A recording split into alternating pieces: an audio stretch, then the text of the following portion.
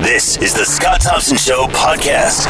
Lots going on in the Ontario political scene, as we just talked with Alan Carter from Global News.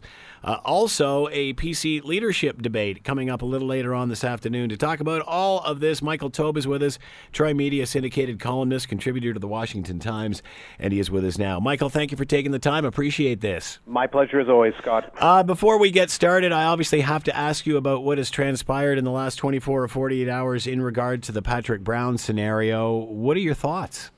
Well, the needle has definitely shifted. I mean, it doesn't necessarily mean that Patrick Brown has been completely exonerated of all the charges, or that the accuser's case has completely crumbled, or that, say, CTV is heading into bankruptcy. But what has happened, I think, is based on the first part of Patrick Brown's interview, which on Global News, which ran last night with part 2 later tonight. It is shown that there is now enough doubt, at least in terms of the way people are looking at his accusers and the way CTV handled the affair, that they're starting to think a lot more about what Patrick Brown is saying. And even if you looked at the interview and said, well, he was coached, he used certain lines, which, by the way, I must point out, Scott, is quite normal in our day in society. That's what crisis communications is all about, to ensure that you have the best plan and the best lines and the best strategy possible to defend your name and protect your reputation, or in this case, rebuild it. I think what it actually did show is that Patrick Brown has presented a number of examples that show that, you know what, that the story of the accusers are not as airtight as we originally thought. As well, I think it is also fair to say that CTV dropped the ball extremely badly when it came to one of the accusers acknowledging yesterday that she was actually not underage when all these things supposedly happened. She was actually of university age and a bit older. That's a real difference in the narrative, Scott, because I think one of the things that brought down Patrick Brown, who I've known, as I've told you before, and others, for over 25 years and was a supporter of him, one of the things that Patrick struggled with was not that just that the two accusers were younger than him, that one of them was underage. Right. That changes the whole narrative when you look at something like that and sort of say to yourself, well, if she wasn't telling the truth about that, either lying or embellishing, what else about the story isn't true? And it does leave some doubt in your mind. So do you feel the court of public opinion is changing? How will they react to this? The court of public opinion is shifting. I think that is fair to say now. It is not fully changed, and obviously there are going to be some people who are going to remain firmly with their viewpoint, either that Patrick Brown is guilty or innocent. Again, that's up to the individual. But when you present a different story or show, different facts based on what we saw a few weeks ago, which, happened in a few hours and basically led to Patrick Brown going from being a few months away from a viable threat to become the next Premier of Ontario to basically trying to save what little is left of his career.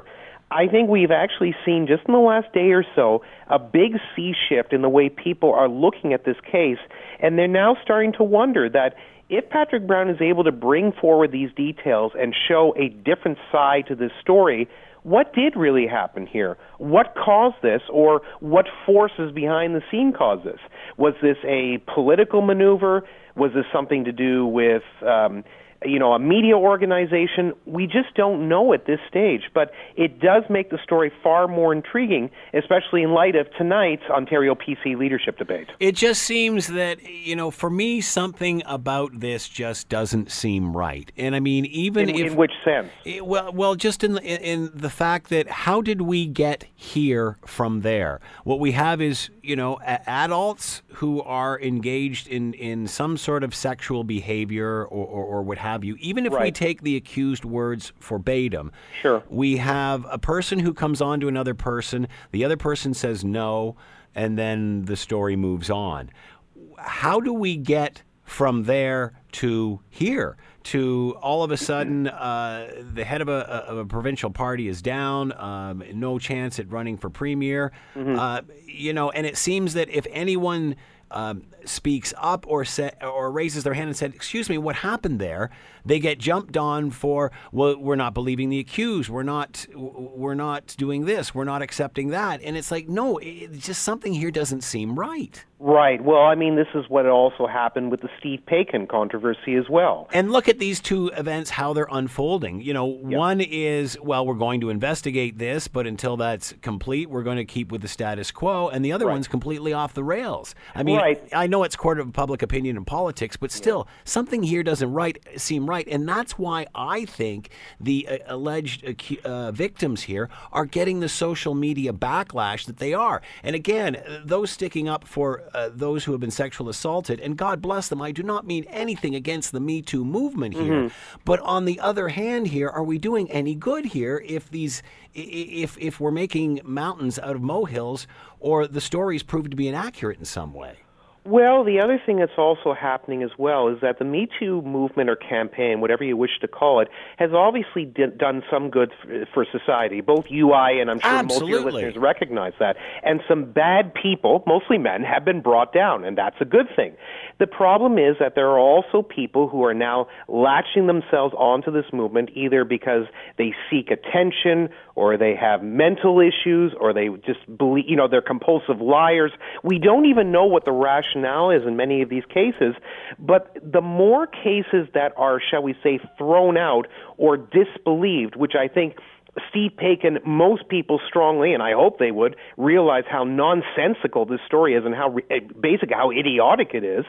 And as well with Patrick Brown, while there are two examples here, are now looking at a narrative they're changing. They're saying to themselves, well, God, did we react too quickly to this?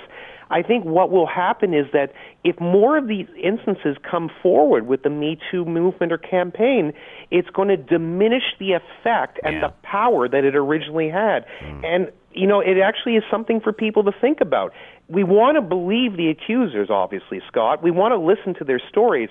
But if their stories are not believable, or we see people who are lying or embellishing examples or instances that supposedly happened and never actually did occur, that tarnishes the whole thing. So it's something for people to think about. All right, let's talk about the leadership race. Obviously, there's been recent polls out that said it doesn't matter what the story is here. Either one of them, any one of them, will still beat Kathleen Wynne. People aren't holding the party, holding this against the party per se. Does this whole scenario change all of that? Is this going to make people think different about the PC party? Not necessarily, mostly because political debates don't have the effect that they used to at one point in time. I think you and I have talked about it. I certainly have with other people over the years, both on radio and TV, and I've written about it. The art of political debates, it doesn't hold the fervor it does with the public, or that it used to at one point in time, where people would sort of, listen to every word. And you think of, say, the Abraham Lincoln, Stephen Douglas debates of the 19th century when they both ran for president, and how people would sit there enraptured for hours listening to every word and beautifully structured phrases, eloquent paragraphs, etc. And now we just wait for the quickest buzz clip and who can attack whom, and we try to get out of there as fast as possible.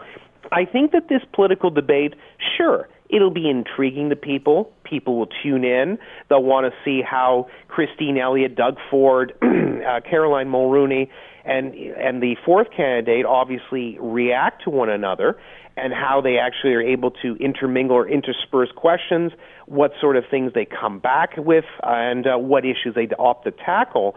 But in the grand scheme of things, if you just look at the three major candidates, and this is no slight to the fourth candidate, but I think it's fair to say that either Elliott, Ford, or Mulroney will be the next leader of this party. Ms. Graylick is just not going to win it. The only thing that will be captured here is how well each individual does on the podium, because that is actually one of the weaknesses people are seeing with Caroline Mulroney right now, is the fact that she just does not handle media communications and public speaking as well as someone more experienced like an Elliott or a Ford. And then it's a question of how Elliott and Ford sort of go head-to-head and which one is more powerful. One would think that Doug Ford, because he has, real presence and ability, is a good debater and is obviously a very powerful individual. But Elliott certainly has been around a long time. She can handle her own. It'll be fascinating to see how the dynamic works in this debate, but will it shift opinions or change people's views? Very, very few at best, Scott. Most, and I guess this started with Doug Ford, tweaking the platform, as he put it, whether it's carbon tax or whether it's sex ed curriculum and such. And it seems we're going backwards in a lot of these debates that have already happened. How is the public going to react to that? Should they stay with the new platform? Should they tweak it in their own individual way? Well, I've written about this. I believe they should tweak it in their own individual way. I mean, all three of the main candidates were not there, and the fourth candidate as well. None of them were there. None of them had any say or any input in terms of the way the People's Guarantee was built. And as the new leader, he or she has the right to put his or her stamp of approval on anything, and that includes a political platform that you're supposed to be running under. And look, of the three major candidates, Ford, Elliott, and Mulroney have all said that the bulk of the People's Guarantee will be what they run their campaign on, and that's great.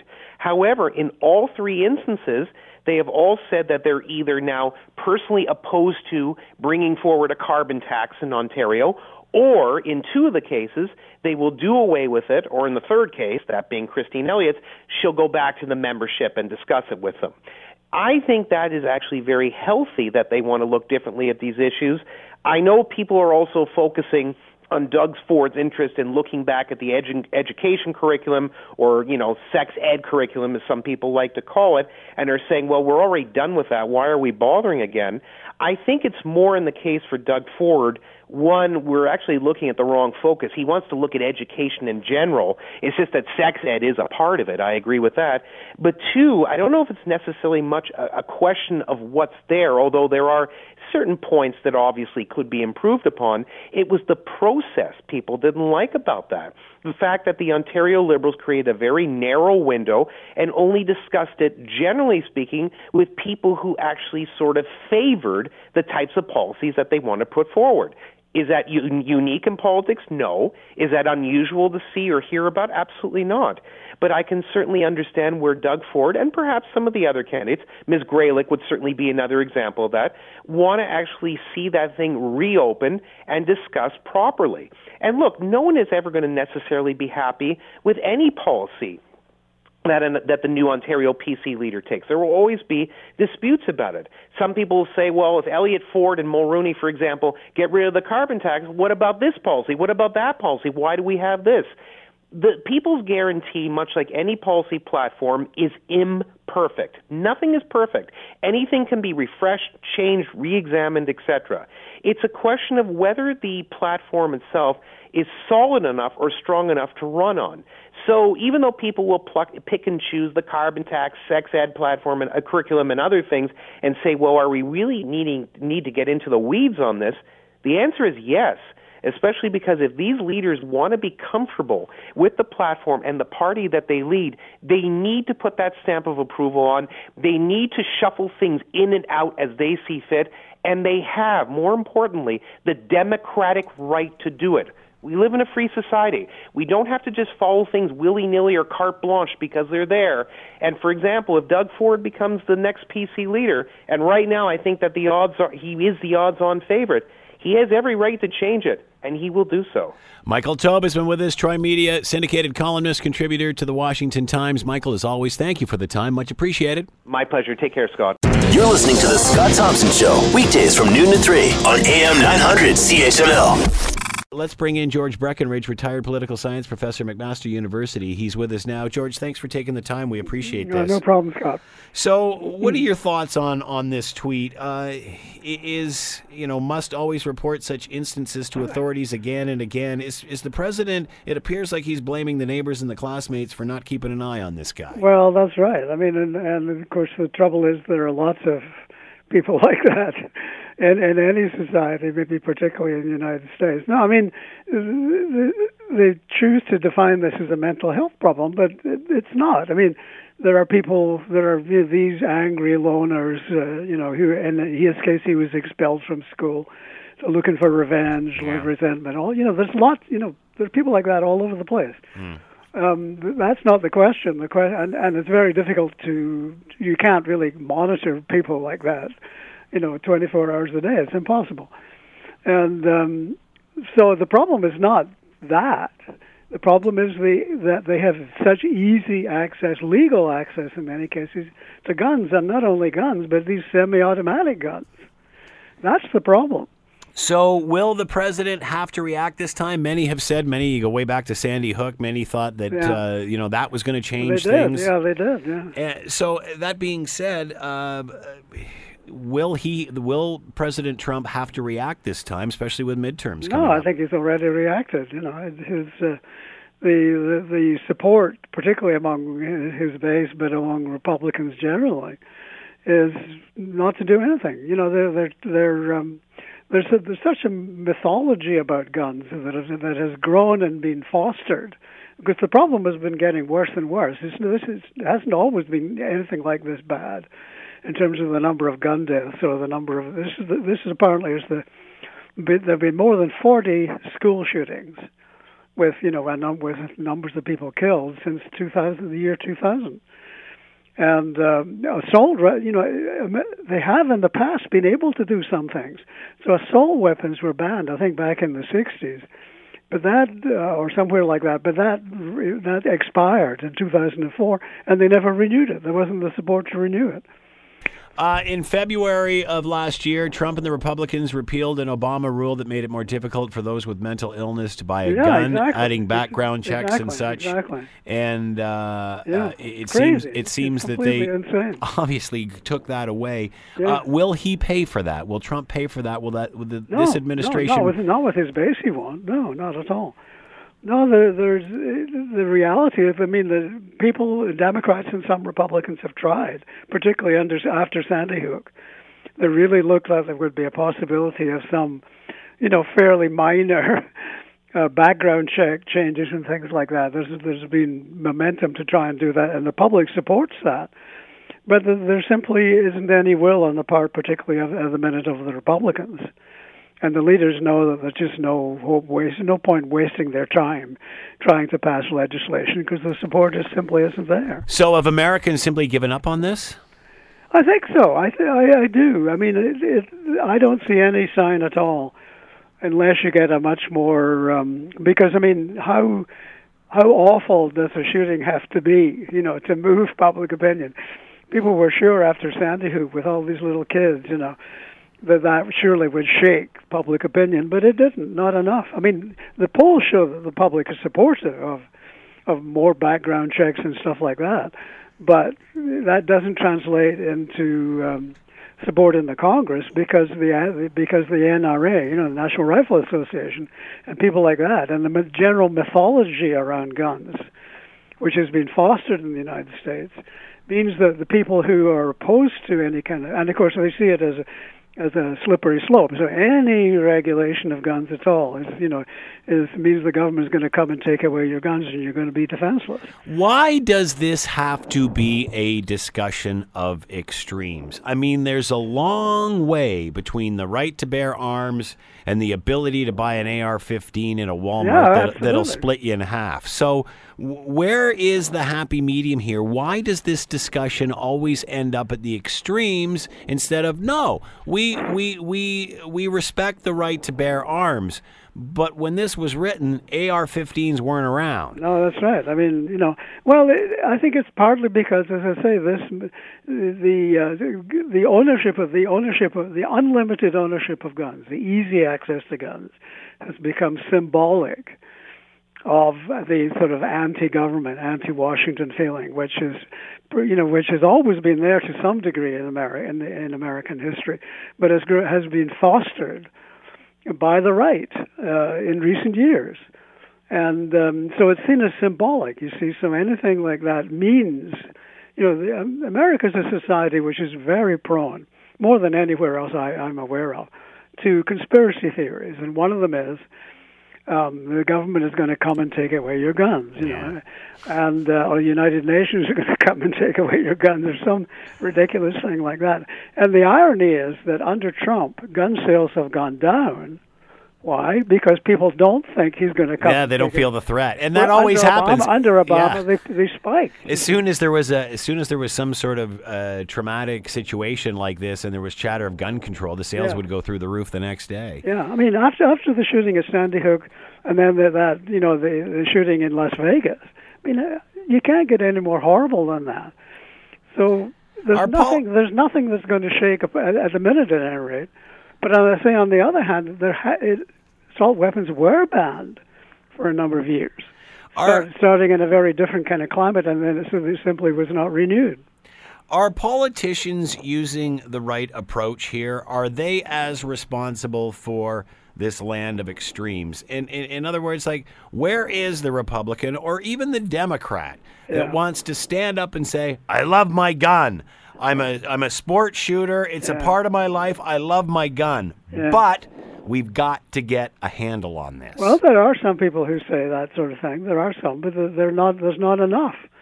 And it's not putting enough, the people in Congress, whatever their private views might be, they don't feel enough pressure. They feel pressure the other way around in Congress, and so they're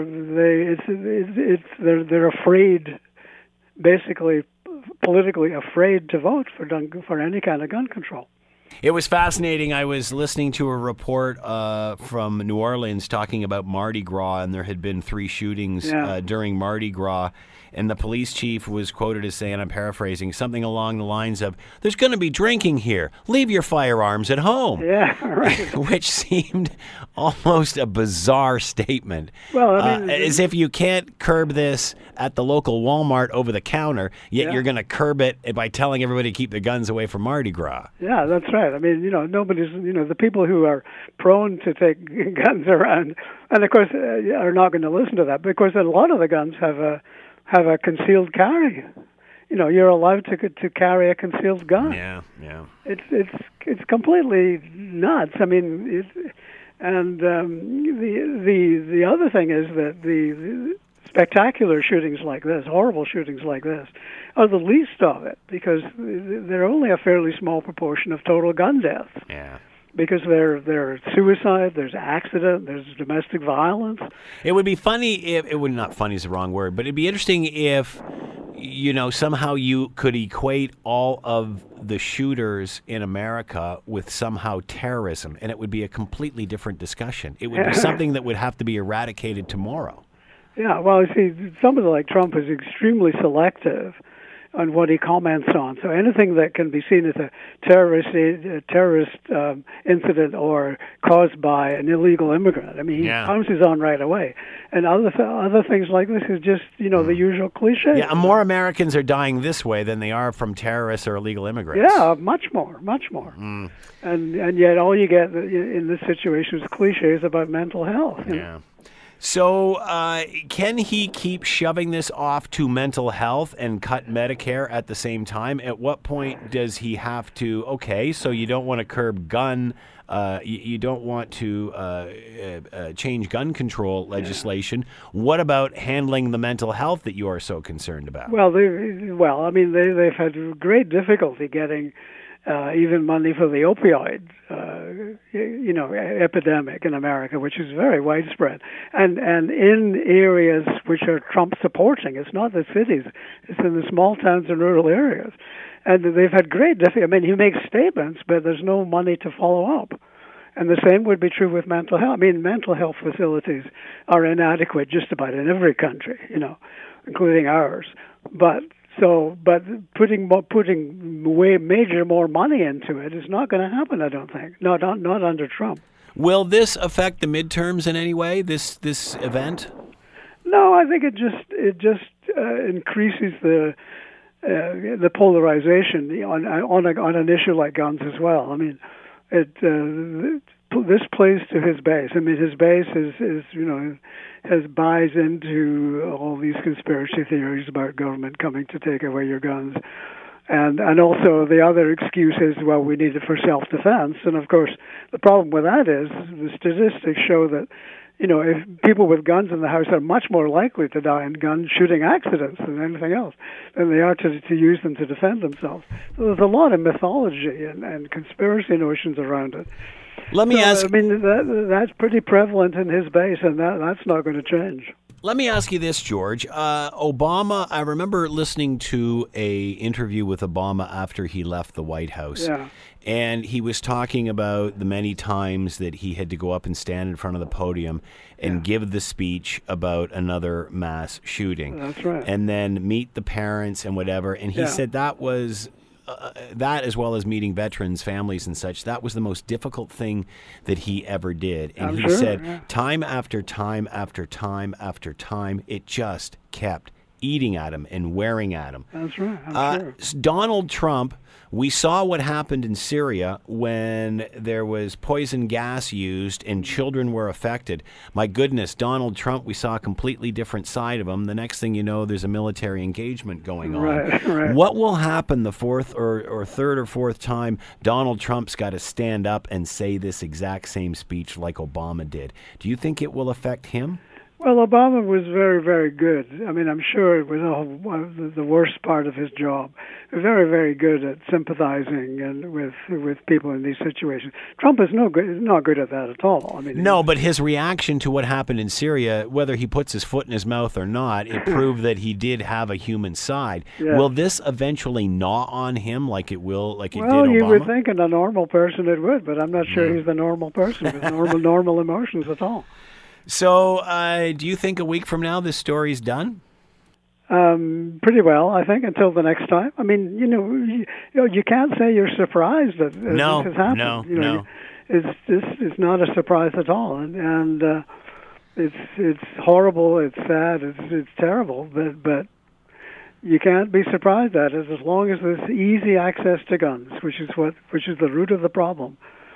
And the available, the easy, and of course the shooters typically have loads of guns. They don't just have one gun; they have loads of guns. And so the guns are heavily concentrated in a small, in a relatively small proportion of the population. But that's part of the population which, these crazy loners, people with mental health problems, or they've been fired from their job, or they've been expelled from school, and they're looking for revenge. They can get guns, and so they cause all this carnage. The role of the president takes many shapes throughout a term, as they have to deal with not only the economics and the basic politics of the day, but any sort of tragedy or world event that happens. Yeah. How do you think Donald Trump's going to react to this? Because events like this, because again, this is all part of the job. This is all part of the program. Do you think he anticipated this? No, I don't. No, I don't. It's part of the job that comes with being head of state.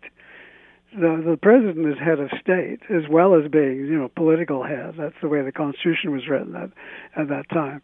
And so the job of being what Bill Clinton used to call being mourner in chief, comforting people and speaking out eloquently like Obama did or Clinton did, or even George W. Bush, who clearly was an empathetic man. On these occasions, it may be the hard thing for them to do, but they do it. But there's really little sign that Trump has normal emotions on these kind of things. I mean, you occasionally see flickers of it, like you're talking about the Syrian situation, which is a distant situation. It's way over there, and most people are not aware of it really. But you get occasional flickers of humanity in Trump, but he really is a very strange man. There's very little sign. It's all about himself and his feelings and his needs, and very little empathy towards anybody else. All right, I can't let you go, George, without asking your thoughts on what has happened in Ontario over the last 24, 48 hours, or even going back a couple of weeks to the Patrick Brown resignation and such. What are your thoughts how this is all playing out? Well, Patrick Brown is desperately trying to salvage some remnants of his career. I mean, I can't, I have no way of judging the truth of the allegations against him, except to say that these organizations and news organizations are usually very careful. They're usually very confident of their sources. And but Brown has decided to try and fight this. But how you prove that this didn't happen or something like that, I'm not sure at all. He's trying to stay in the caucus. He's trying to get renominated because the temporary leader has said, he won't sign his nomination papers. So he's scrambling desperately to sort of salvage some of his political career. I doubt that'll work. I mean, the timeline is very short for the election, obviously, and I don't know how the trouble with the Brown allegations were they seem to play into stories that were apparently around in Ottawa when he and Dijkstra and some of his buddies were in Ottawa, were MPs and backbench MPs in Ottawa. There were stories that they were misbehaving. Right.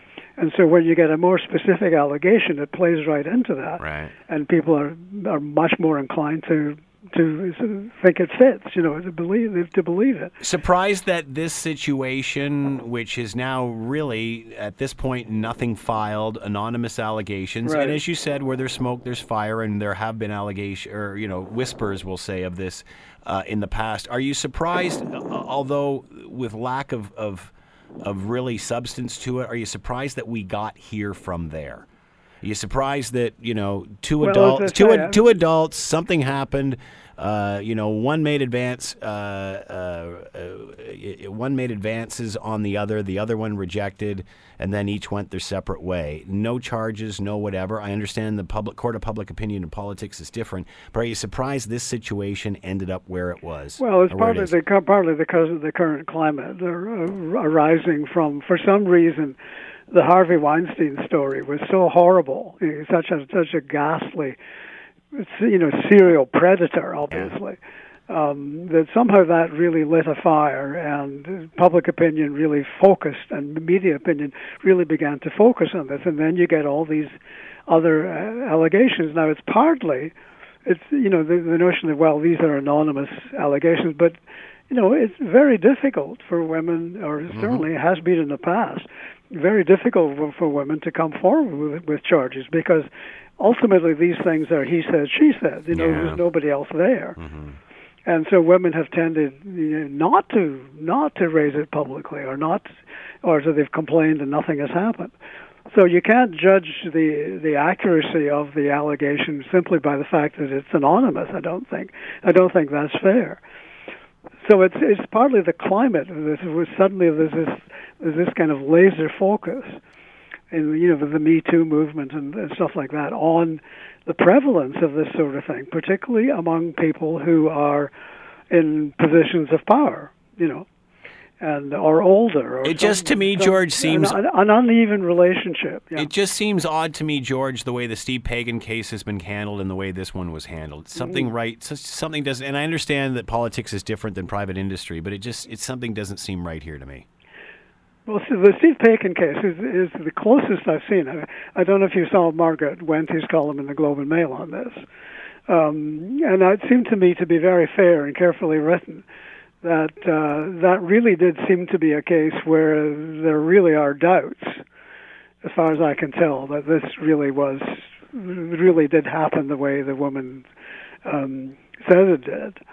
In the case of Patrick Brown, it fitted into what people saw as a pattern of bad behavior.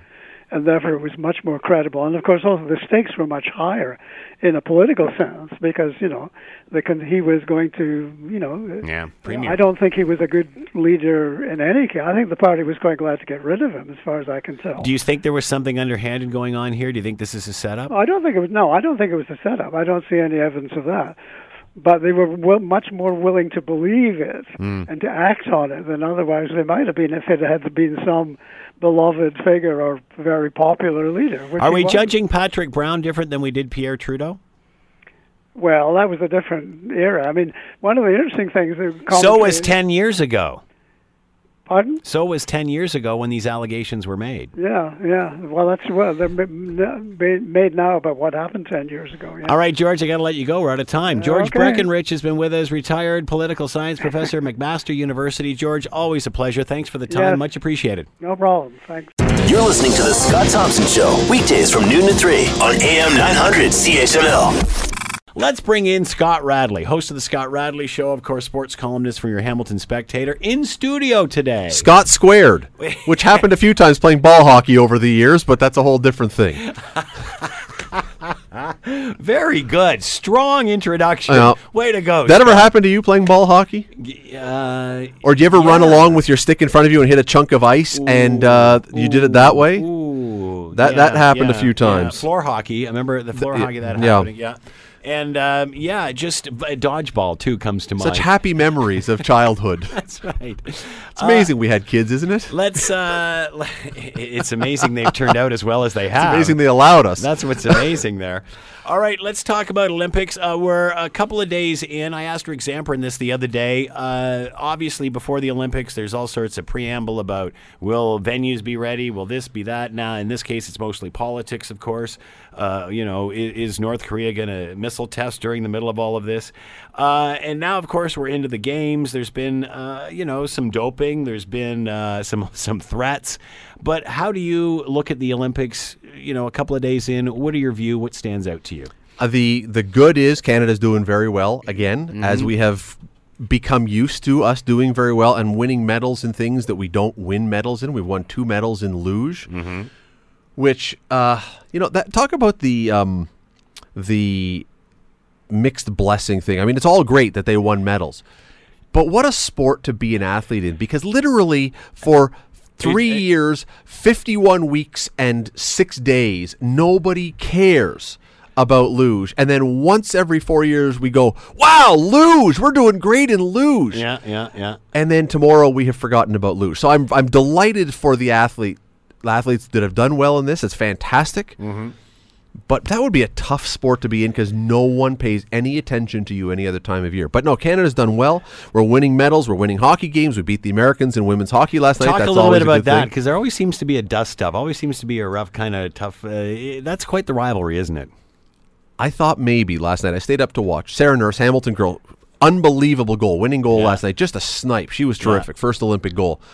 But I stayed up to watch, and the end of that game, I thought we may have our first women's hockey Olympic brawl. I'm not overstating it. No.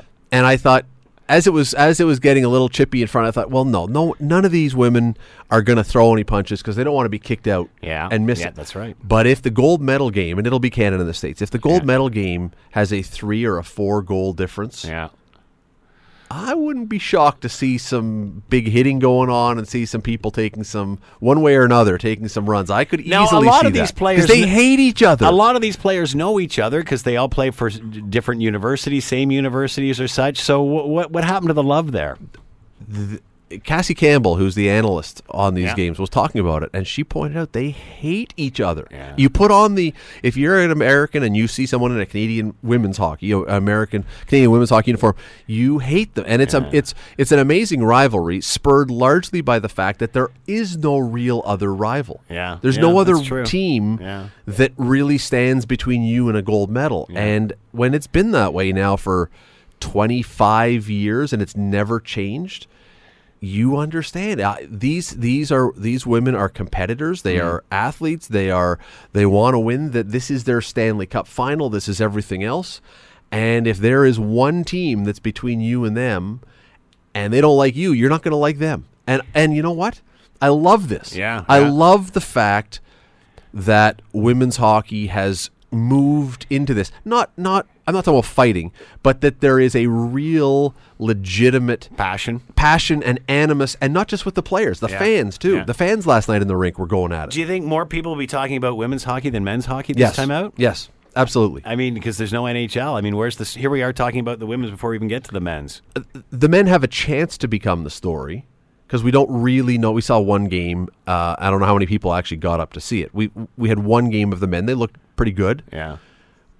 But they have a chance to become the story if their tournament really turns into something sensational. But I think that much like our women's national soccer team with Melissa Tancredi and Christine Sinclair and all of them, they kind of became the household names. Name someone on Canadian men's soccer team. Canada, you can't. Most people couldn't, but we know the women because of success. And so the men could take over, I guess, but right now more people know a lot of the women. Talk about the men's hockey team before the NHL joined and now post-NHL. Is it the same team? Is it the same type of team? Well, no, because before the NHL started into the Olympics, they had a national team that stayed together and played together. Essentially, the men's... An extension of the juniors. Somewhat, but the men's team essentially did what the women's team does now. They centralized, they got together for a year before, they lived together, all this stuff, and they were a traveling Canadian team. This one they played in a bunch of different tournaments and stuff, but essentially they were brought together. Piecemeal team. Yeah. It's a piecemeal team. So does it have the attraction because of that? People don't know. People are, who's on the team? Well, that guy used to play with. There's a few guys who used to play for the Hamilton Bulldogs who were on this team. There are some interesting and some compelling stories. It's like a bunch of B-list players.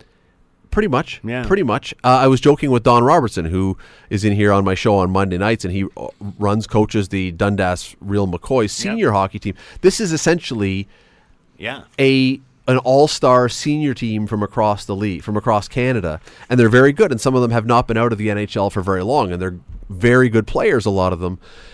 But the other difficulty is, with the women's team, you have consistently, with the Canadian and American women at least, been on this upward trajectory of skill. So each Olympics, they come back and they are better. Yeah. Now we've had, 5 Olympics with the best NHL players.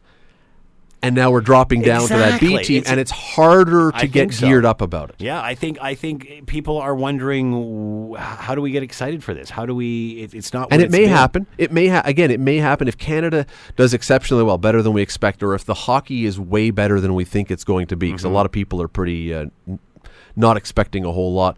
There are ways, as I say, that this could become a real talking point. I'm just not committing myself to saying that it's going to happen. Doping, I think there's one case with a Japanese speed skater. Surprised we haven't heard more of this. Considering what's happened with the Russians pre-games, do you think everybody's looking at this differently? Has it changed? You mean, is everyone now playing fair? Yeah, has it changed? I don't believe that everyone's playing fair. Has it changed things, though? Maybe for some. Maybe there are some who say it's not worth it to do this. People have been injecting various chemicals and horse tranquilizers and everything else into their buttocks for years. I don't think it's suddenly stopped. One thing I love that the IOC and WADA is now doing, World Anti-Doping Agency, is that they now keep these, for the last number of years anyway, they keep their samples on ice for a decade or two. So you can go back in 20 years. So when the testing technology has increased. When they suddenly realize there may be, let's say there's a chemical called Scott Thompson 1 that's out there that no one has ever seen before. Well, how do they test for that? Yeah. But 10 years from now, after the first positive test, and someone goes, what's this chemical? Well, we'll call it Scott Thompson 1. Now they can go back and do testing on everybody to see who was using that. So somebody at age 50 will lose their medal. Potentially. Yeah. I mean, will they go back and actually do that? I don't think they will put the time in to go and check all Olympians since the dawn of time, or even just the winners. But if there were to be another, there was a thing called the Clear. That was the Barry Bonds thing out of the lab in San Francisco. If it turned out that they suddenly discover, well, we think there are now dozens or hundreds of people using this one, they may then go back and look for that down the road, and that scenario could actually play out. You could have someone 10 years from now receiving a medal because someone else got disqualified. Who knows? Talk about the speed skater who, of course, ended up making the podium and getting up into bronze, Kim Boutin. Kim Boutin, yeah. Who should we do it like French? Kim Boutin? Boutin, sure. Poutine? Now you're going to get us in trouble. Yeah. So obviously receiving threats as a result of this. Is it any less winning your medal this way? No, that is short track speed skating has this happen all the time. Short track speed skating, take someone out, is roller derby on ice, and that's why it's so popular. Yeah. But you're so packed in, and you're going around the corners and the turns, and you do have people who will push or who will shove, and there are disqualifications all the time. The thing that seems to have surprised people is that she's receiving anti-nasty notes and threatening things. Yeah. I don't know how people are shocked by this. I really don't, because there's this belief, it seems, in some people, naive or hopeful, I don't know, that when the TV cameras turn off and all the athletes go back to the village for the night, they gather around the Olympic flame and hold hands and sing Kumbaya and roast marshmallows or something on it. Well, no, they go to Canada House. And the Olympics, all the athletes know Canada House is the place to be. Well, that's true. That's true. But there's this perception when Thomas Bach stands up at the beginning. It goes, I what's the wording? I implore the youth of the world to gather together and blah, blah, blah, blah, blah. And all the athletes are hearing is gold medal, gold medal, gold medal. And so the fact is, the idea that the Olympics are some sort of bastion of unusual sportsmanship, yeah, while a lovely idea And while certainly an ideal that we could strive for is naive to the nth degree, the money that you get in certain countries anyway, if you can win, is massive. The or in the fame, case of North Korea, you just get to keep the members of your family. That's probably not wrong. Have you seen? We were talking last night. Have you watched any of the North Korean cheer team? I have seen that on YouTube. Yeah, as we call the enthusiastic North Korean Stepford wives. Yeah, it's. I always wondered what it would be like if you're in the stadium and that breaks out. How can it not take all of the attention away from anything that's going on? The truly baffling part about this is, well, first of all, before I start, let me say we had a guest on last night talking about this. He's a guy who works with the leading organization in Canada that works with North Korean defectors and refugees who come here. And he is quick to point out, we were talking about this cheerleading team was sent by Kim Jong-un as a charm offensive. We're going to show you North Korea. It's not like you've heard. We got all these lovely things going on. And everybody thinking that everybody would look at this and think it would be anything but weird, which is what came out of it. What it's really come out Creepy, is, I think, was the headline. Yeah, and people are looking at it almost like a comedy thing now, but it's not comedy. It is incredibly sad. If you read the stories, they are at a separate hotel from everyone else, and when they go to their dining room, they march 2 by 2 with male chaperones, and he pointed out if anybody dared to try and defect, they're embedded all through all of their this. families would all be rounded up and made to go into hard labor camps for the rest of their life and probably tortured and killed. And so while they are a curiosity, and I mean the most amazing thing to me was the first time we really saw them was at the first game that the combined Korean hockey team played. And they had Kim Jong-un's sister and Thomas Bach, again, the head of the IOC and all this stuff, and the cheerleaders. The game ends. The place has emptied out, and according to the reporters, the cheer team is still cheering and singing their songs like they're not even aware of their surroundings. And you look at this and you think, it's a curiosity, and in some ways it kind of looks kind of funny, but they're not living the nightlife in South Korea. Although, I remember I was talking to somebody from Han Voice on this. That's who we had. And I said that, what's to stop these people from going home and telling the rest of North Korea, my goodness, you should see what's on the other side of the wall. Did you get an answer? It's Disney World. And he said, well, they're treated like elite. They're eating meat, is how he put it. And he said, so because they are treated like elite, there is no way they're going to do anything to jeopardize that for themselves and their family. Well, further, there was a story, I think it was in the Daily Mail, but I could be wrong. It was about this, and it was pointed out that talking about what you saw on the other side of the wall would get you put into hard labor camp if someone... And what's amazing, what we don't understand about North Korea and what he was talking about last night is everybody tells on everybody because you're afraid if you don't, you'll be rounded up. And so if you and I are sitting there and we're family members and I said, I saw this, you may go and tell someone, and I'm then taken away. To save my own butt. To save your own butt. So they won't even talk about this. They're not allowed to interact with other people. People have tried to take selfies, and they look straight ahead.